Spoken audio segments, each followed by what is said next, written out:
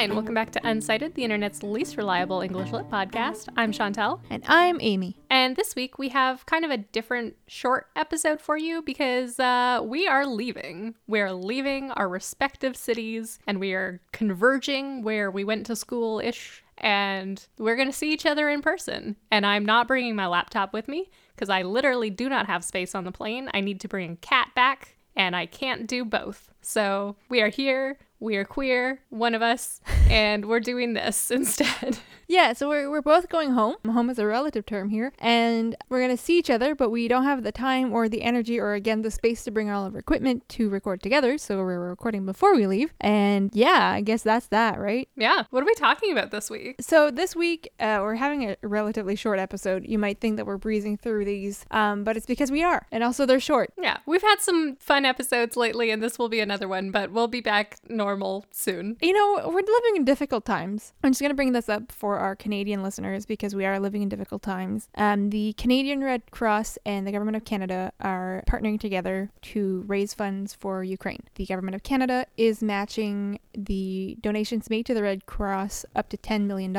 So if you have some funds to spare, whatever money you're giving to the Red Cross will be matched. So your money is kind of doubled. Thank you, Amy. If you feel like the weight of the world is too much and you feel like you need to be doing something, donating to the Red Cross, at least now your money will be worth doubled. Yeah, everything is terrible and weird, and we're here for you. We hope that this little podcast gives you 20 or so minutes of just fun and reprieve from the weight of the world. But, you know, we're here, and it's a tough time still. I'm done living in interesting times, but you know what else is interesting? What's interesting? Shel Silverstein. Wow, what a great segue.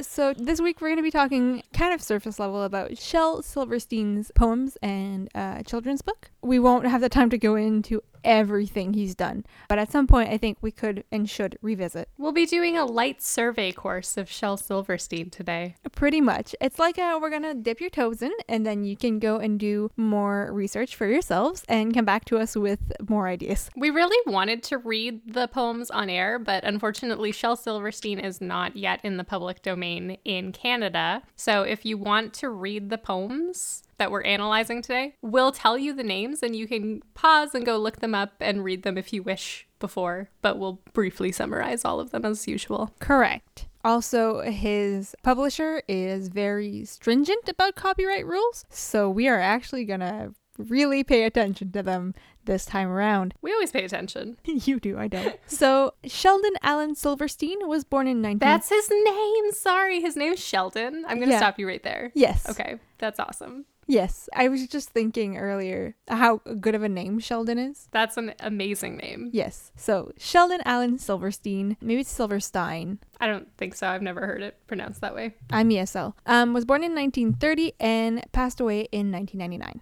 He was literally a Renaissance man, but also that doesn't fully englobe everything he's done. So he was a writer, he was a poet, he was a cartoonist, a songwriter, and a playwright. Question. Yes. Did he illustrate his own works? Yes. Heck yeah. So he developed his own writing and own cartoonist styles basically on the fly as he grew up and stuff, because he had no other influences. He's like, I didn't know about all these other cartoonists and stuff until much later, until I had already developed my own style. So he's truly like an original TM, you know?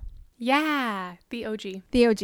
So I'm going to tell you a bit about like his career, which is long. And this again is going to be very surface level, but I feel like there are things you need to know. The first is that he used to write travel comics for Playboy magazine. Sorry, that's so many things. What is a travel comic for Playboy magazine? What does that entail? So he wrote like tiny cartoons, essentially, about his travels around the world. And they were published in Playboy magazine. Like just Garfield style comic strips, but they were slightly horny comics about travel. They weren't even that horny. Like at one point he had one about Switzerland, and like the comic essentially is like, I'm giving them another 15 minutes, and if they don't start yodeling, I'm going back to the hotel. So they were just kind of like funny cartoons, a bit more crass than his children's work. But yeah, he just like wrote cartoons for Playboy. Like he brought his portfolio to Playboy magazine unsolicited and was like, hey, here's what I can do. And like Hugh Hefner was like, good. let's add this to our portfolio. And then he was published What? in Playboy, and he has a collection of them put together called Silverstein Around the World. So basically it's just all his travels. Like he was paid to travel and write comics about it. That's wild. Yeah, it is. And what's even more wild is, so Playboy is obviously an adult magazine is what I'm going to call it. Yes. And there's this thing called the centerfold in which you have a large spread, that's a weird word for it, Yes, a spread. That's what it is.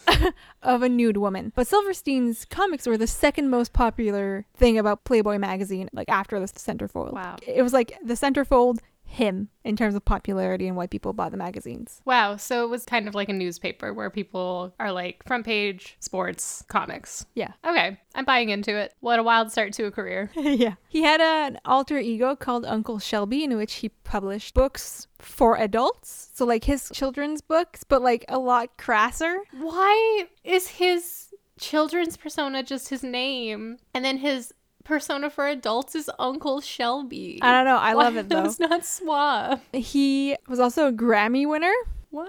because he wrote songs. You may or may not know this song, but he wrote Johnny Cash's A Boy Named Sue. What? Yeah, and that's how he got his Grammy. He wrote a bunch of other songs for Cash. He wrote songs for Thelma and Louise, the movie. He has a song called I Got Stoned and I Missed It. I just don't know what to do with all this information. You're hitting me with a lot of information at the same time. I'm aware he is like just a breath of information. He was also very particular about how his works were published, down to like the binding of the books, the paper was printed on. He had like this thing where he thought that like a lot of care should be taken in how books are printed. So like where the words are on the page, what type of paper it was, the color of the paper, the feeling of the paper, the feeling of the binding. He was actually very against paperbacks because he didn't want his work diminished in any way. So much like you. Yeah. I mean, it turned out well because his books are beautiful. Yes. But also he seems like an editor and a publisher's worst nightmare. Oh, he had this thing with his editor where he didn't let his editor really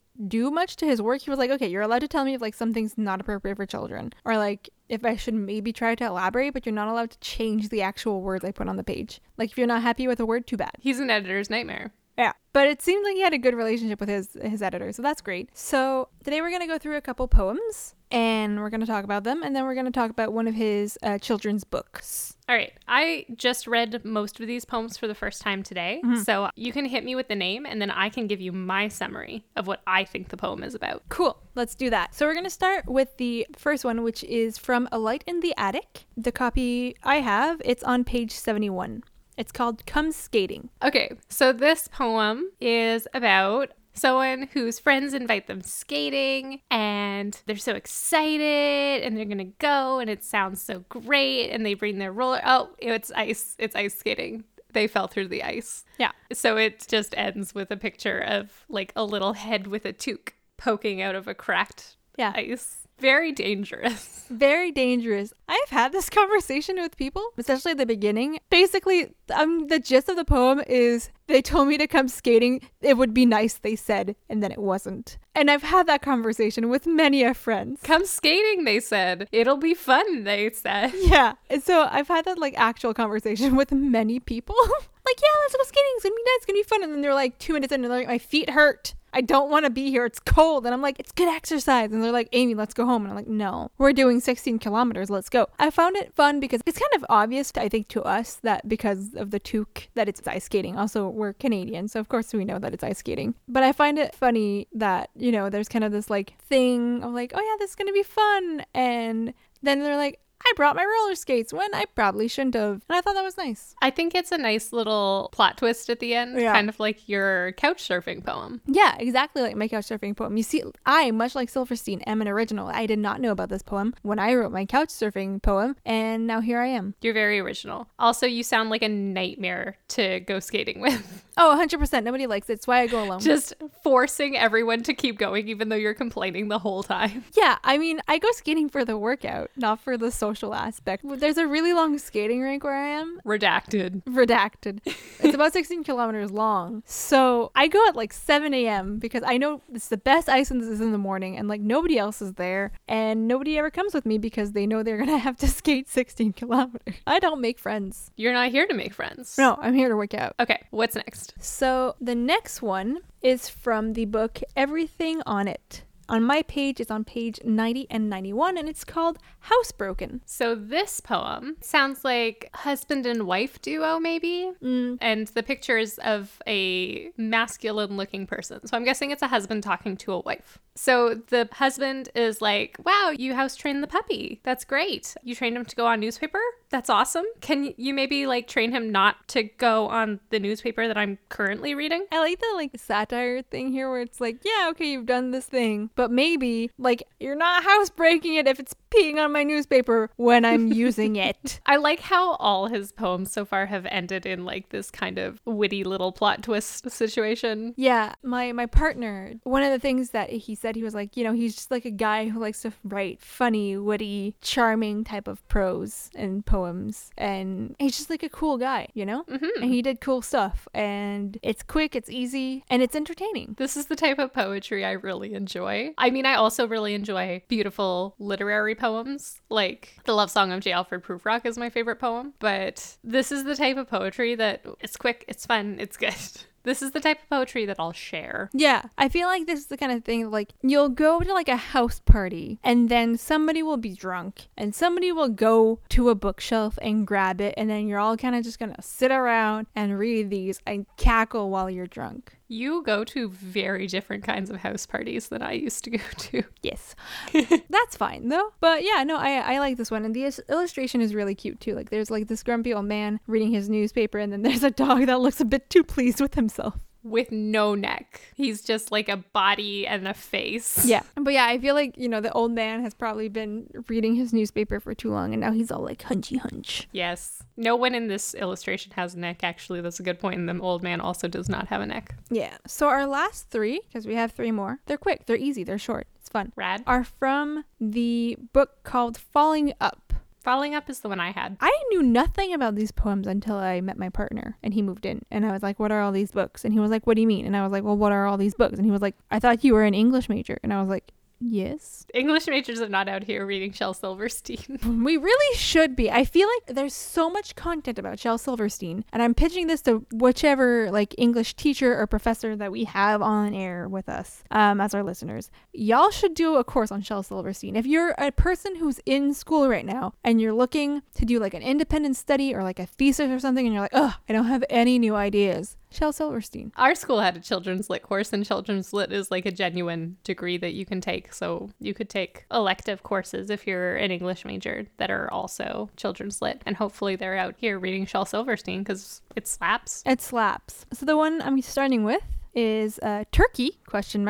It's on page 34 of my copy. Okay, so this poem is about a guy who goes to a family barbecue and he eats one turkey drumstick and everyone freaks out. They get so mad at him. He's like, why is everyone getting so mad at me? And the person who is the most mad is the drummer. I love this vegan poem.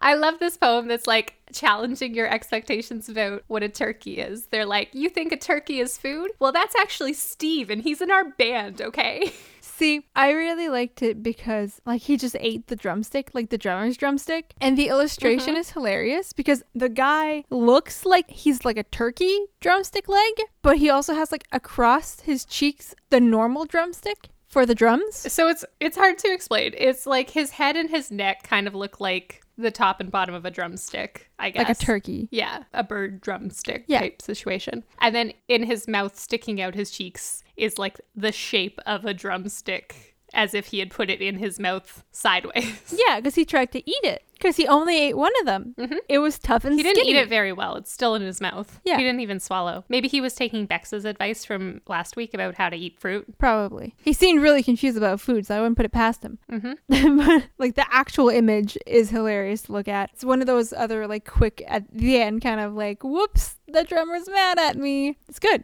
He's also wearing like a propeller hat. Yeah. Which just enhances the ridiculousness. Yeah. I feel like it takes a special type of personality to wear a propeller hat, and I feel like that personality is a type that would eat a drumstick. Indeed. And also chalk, probably. Gross. The other one we're going to talk about is called Writer Waiting, and it's on page 58. So it's a little kid sitting at a computer, and he's excited that he's got his new computer, and he's going to write something so fast because the computer can sort and spell for him, and it can punctuate, and it can underline, and it can type, and it can copy, and it can correct. And he's going to have a whole book by tonight as soon as he can think of something.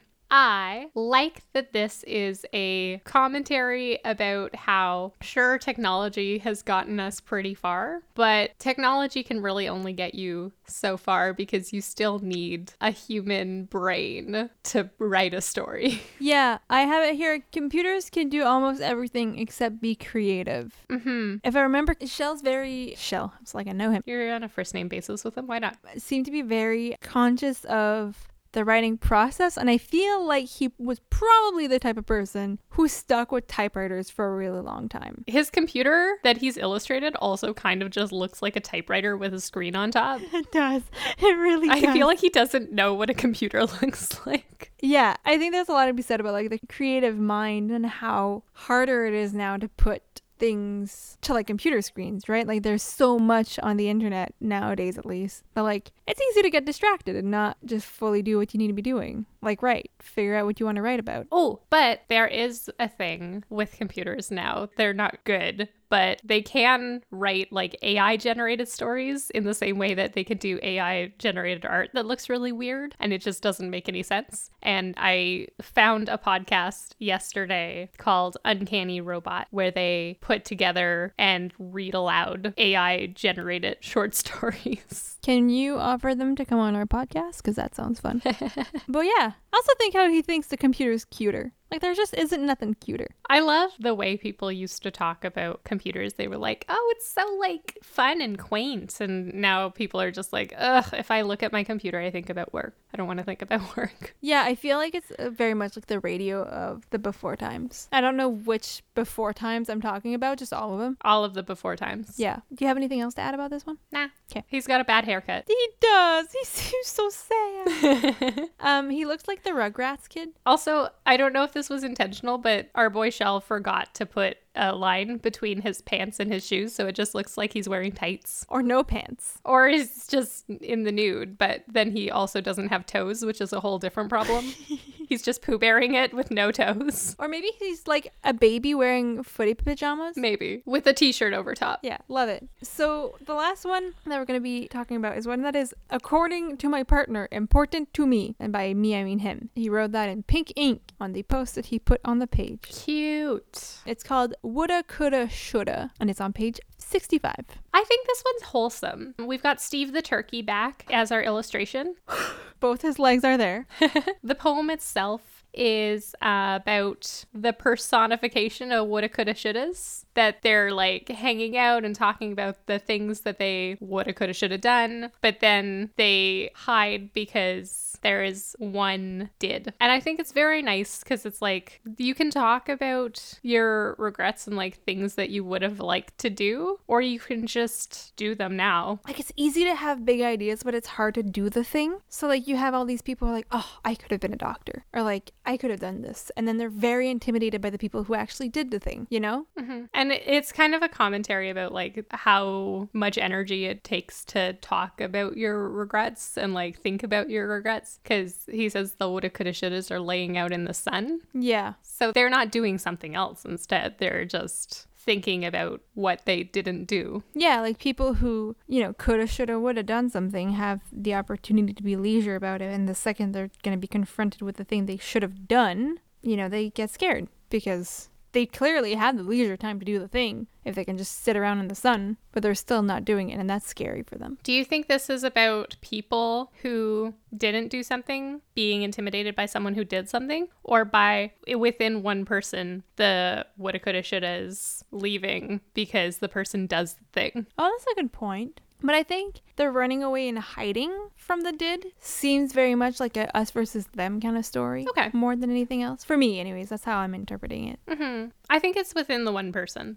But I think you could read it either way. And I think both readings are equally valid. Well, yes, of course. Poems belong to the readers. Yeah. But I like it. I like the idea of either being intimidated by other people or also having your own regrets about things you should have done or could have done. And then just realizing you can do them now. Yeah. It's never too late if you don't run away from the things you should do. Like how I'm eventually going to finish editing the book that I wrote. Yeah, of course. And like I'm eventually gonna have a dog kennel. It's gonna be great. So the last piece that we're gonna be talking about today is called The Giving Tree. I don't have a book for it because I don't have it. You've probably heard references to this story, even if you haven't read it. Like, don't be a giving tree. But it's about a tree and a boy who are friends when the boy is young, and the tree and the boy are both happy. But then the boy leaves for increasingly long periods of time, and every time he comes back he wants more from the tree, and the tree's like, can you just like eat my apples and play in my shade and climb my trunk? And the boy's like, no, I'm too old for that now. Can I have some money? When he's like young 20-something who wants to go party, and then he's an adult and he's like, can I have some wood to build a house? And he takes the branches, and then he comes back when he's old and he's like, I'm sick of this world, I just want to sail away. And he takes the trunk to build a boat, and then he comes back and the tree's like, I literally have nothing left to give you. I'm sorry. I wish I could give you my apples and shade and trunk, but they're not here. And he's like, I never wanted those things anyway. I just want somewhere to sit. And he sits. And every time he comes back, the tree is happy. But is she really? And he doesn't seem happy at all. No. So I have some thoughts. Lay them on us. The analysis that I usually hear of this poem is in reference to, like, it's a warning for empaths not to give too much of yourself.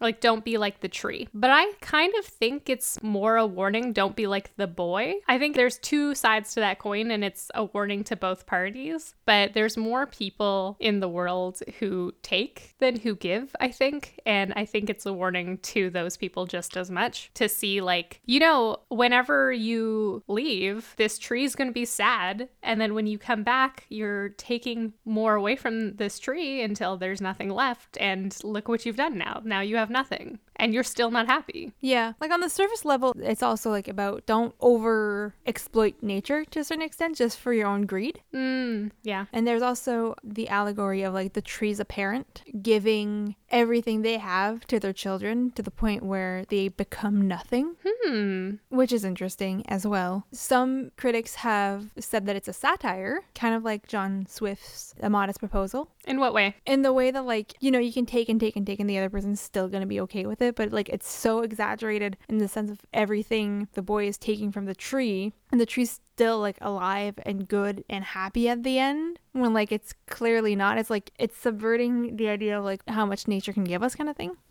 Also, some people say it's like an abusive relationship that they have and the tree is getting gaslit. Anyways, that's another point. I mean, it is kind of an abusive relationship because the tree is willing to give all this stuff and the boy is never like, you know what, maybe I shouldn't. Maybe I should just like let you live. Yeah. He's always like, yes, this is what I want for me, and I am the only person that I'm considering here. So Yeah. thanks. I'm taking everything you have and now you're a stump. Yeah, and like there's something here, as you said earlier, for like people who tend to give more of themselves than they receive in other parts. Like the tree only wants company. That's all. Yeah. And it's doing everything that it can to have a sliver of company at the expense of literally its own like living, you know? Yeah. Which is sad. When I first read it, I kind of thought of it as like how our society treats its elders, like taking from them and taking their wisdom and taking their everything that they have, and then being like, okay, well, I guess we'll visit you in like 5 years. Yeah. I mean, there's obviously many exceptions to that, but there is kind of this attitude where it's like elders get isolated and this tree is very old. Yeah. Like she's been an adult since this old man was a small child. Yeah. So then she's just like, I just want company. And he eventually comes back. But he comes back like as a young man, a middle-aged man, an old man, and an old man. So he's only coming back like maybe every 20 years. Yeah. She's all on her own between that time. Yeah. It's kind of a commentary on how goal-ridden we are. Like he needs the money because he needs a girlfriend or a wife, and he needs a house because that's what he needs, and then he needs the boat go because he needs to escape what he's at. And then at the end, he's like, I just need to rest. And the tree's like, I've been asking you to rest for like 70 years. Yeah, that's true. Like, take the time to just rest and just enjoy what you have already without trying to like achieve 100 million things that are just a detriment to somebody else. And by the time he does finally decide to rest, like, he looks so downtrodden Yeah. that if he had just taken the time when he had it originally to just sit and enjoy the shade and the apples and the company, he probably would have ended up much happier. Yeah. Interesting. I really enjoyed it. It's a lesson I have to take for myself, you know, because I am the type of person who overgives of myself to people. Mm-hmm. And I'm at the point now where I have no branches, No. but it's fine. So I think it's a good warning. It's a good book to read with your kids, even though it was banned in a lot of schools, as much of other Silverstein work was. Why? Because people think it's an abusive relationship, and, you know, the Christian South has problems with that, apparently. Okay, but even if it were directly about an abusive relationship in allegorical form, and it's not, there are many readings of it. Many. That's only one reading. Do kids not need to learn about that? Like, it's warning them not to do that. Right. It's not being like, look how great this friendship is between these two wholesome tree and boy. No. It's showing that the tree is sad and the boy is also sad. Yeah, I think it's a really good book to read with your kids, to both remind them not to take advantage of people and remind yourself not to get taken advantage of as a parent. Mm-hmm. And remind them not to get taken advantage of too, because kids at school are mean. Kids are mean, actually. Kids are mean. So there are kids who will take advantage and there are kids who will get taken advantage of. Yeah, it's a good little book to read with the youths, I think. Yes. Thank you for bringing that. Do you have a rating scale for me? On a scale of wooden drumstick to apples, how would you rate our overall poems today? Like, things that I would like to eat? Yes. I would rate it a Giving Tree apple, not an apple from one of Shell's other poems that has half a worm in it. Right. I would rate it like a nice, juicy, non-worm apple. Love that. Because they were nice and they were short and they make you think. Some of them don't make you think too much. They're just funny, but they're all clever. Yeah, and I think that's the thing. Like, not all literature needs to make you think that hard. Sometimes you can just read it and enjoy it for what it is on the surface, and that's okay. And I think poems that are just a little bit clever also give kids like a nice sense of humor, and you need that going through life. Yeah, and it's a good introduction to puns. Definitely. Okay, thank you so much for listening. We will catch you again in 2 weeks when we are talking about Heart of Darkness. Yes. You can find us on Twitter and Instagram at UncitedPod. Reach out to us if you want to tell us something that you would like to hear us talk about, or just any of the books you're reading. Send us pics of your pets. We love to see that also. Send us pics of your crochet projects. We love it all. We're here for it. Yes. What else? We have merch on the Redbubble store. You can just look up Unsighted Podcast on Redbubble and you'll find all of that. I think that's it for us. We hope to see you again in 2 weeks. And as always, we're excited, unavailable.